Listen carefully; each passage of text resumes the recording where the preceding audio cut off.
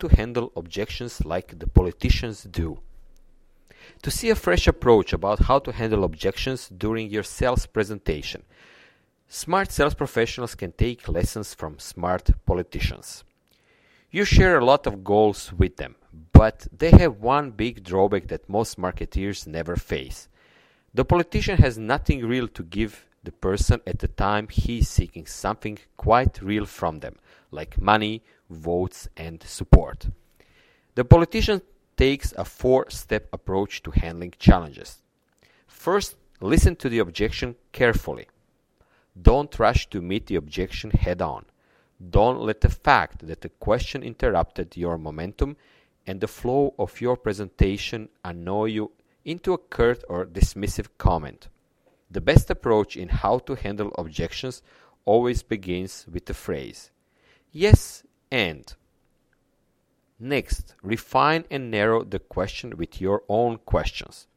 This uncovers the real scope of the objection as opposed to only rhetorical challenges. It also exposes and isolates the person who is simply opposed to your presentation on general principles, as distinct from the person open to compromise and persuasion. You can restate the question, but never distort or minimize it. This is a tactic used by desperate meeting facilitators and hard sell artists, and most people simply recognize it, even if only unconsciously. There is a point where you want to suggest a lay all your cards on the table approach, which gives you clear targets and paints the challenger into a corner with his own words. This is key to how to handle objections, because once his points are addressed, he cannot honestly bring up new ones. Is fuel mileage your only concern with this car, dear customer, or do you just not like its looks? But by now, you should be seeing a solution. Use positive phrases such as, "Yes, that is a very important question that leads to an equally important point we are making about this product."